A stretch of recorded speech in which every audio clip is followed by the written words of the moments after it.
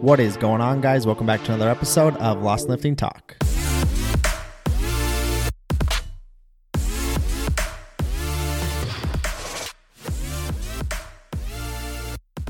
Today's episode is going to be quick and hopefully impactful. I've got a little bit of a story to share with you that happened to me a couple days ago this week. I was on a phone call with someone who was interested in signing up for coaching, and they are wanting to lose body fat. They've been trying for themselves for a little while. It's a middle-aged lady who's been at it for a while. She's been struggling. She hasn't gotten to where she wants to get. She's starting to understand that she should be implementing weight training into what she's doing. She should be paying attention to having more protein in her diet. She's been listening to the podcast for a while, right? And as we were on that call and we started having the conversation around what coaching would look like, the details of it all, what I would provide with her, how I would help her. At the end of the call, she was ready to sign up, but she told me she had one final question to ask me. And it's a question that I've never been asked before on one of those calls. And just bluntly, she's a very blunt lady. And what she said was, how are you as my coach going to make sure that I don't lose motivation and I don't end up wanting to quit?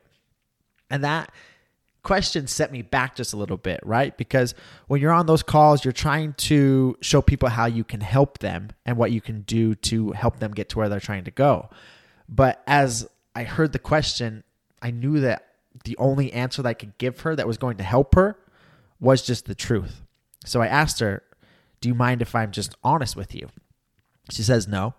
So I tell her, I can't do a single thing to stop you from losing motivation or to stop you from having those feelings of wanting to quit creep into your mind every now and again.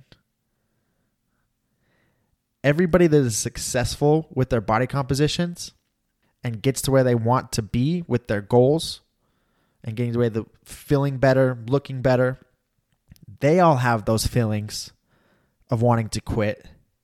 They all have those feelings of losing motivation. But the difference with those people and the reason that they're successful compared to the people that never get to where they're trying to go is they learn and they accept before they get started that those feelings are a part of the process.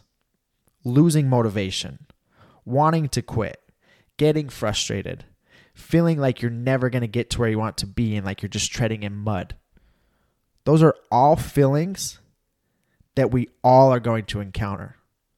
So what's most important is to accept before you begin that those feelings are going to occur. And when you accept that and you don't rely on motivation and you don't think that progress is just going to be linear and super fast, you now put yourself in the right position to have the right perspective when those feelings do come up to be able to get through them instead of feel that bit of resistance and say, oh, screw this. This is way too much. I can't do this. It's not working for me. And then just quit. And then a year later, feel the exact same way that you feel right now and ultimately not ever get to where you want to be because you're blaming outside sources and things that are out of your control, like your emotions. She just sat there silent as I explained that to her. She said, I never really thought about it that way.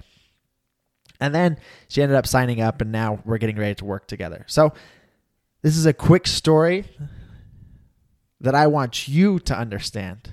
You listening to this podcast today, you are going to get frustrated. You are going to lose motivation. You are going to feel like you're not capable of getting to where you want to be, or progress isn't coming along as fast as you want it to come along.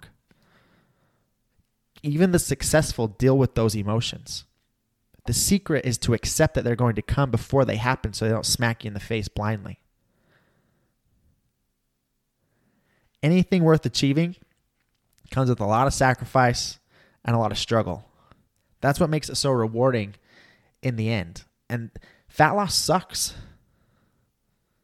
It does. It's not fun to have to drop body fat. But when you can accept the process and quit looking for the quick fix and understand it's going to be hard and understand that you have to work on yourself mentally before you're going to sustainably and long term improve yourself physically, now you're putting yourself in a position to be successful. Now you're putting yourself in control and not things that are outside of your control in control. Your emotions are not in your control. The way that you feel is not always in your control. Your actions, your habits, your perspective, you control those things. So if you can control those and force your actions, force the scale to follow your actions, now it's only a matter of time until you win. But not until you first go at it from that perspective. So I hope that this helps you. If you're listening to this and you're like, man, that's me. You can get to exactly to where you want to be. It just starts first by changing your mindset and expecting that it's going to be harder than you initially want it to.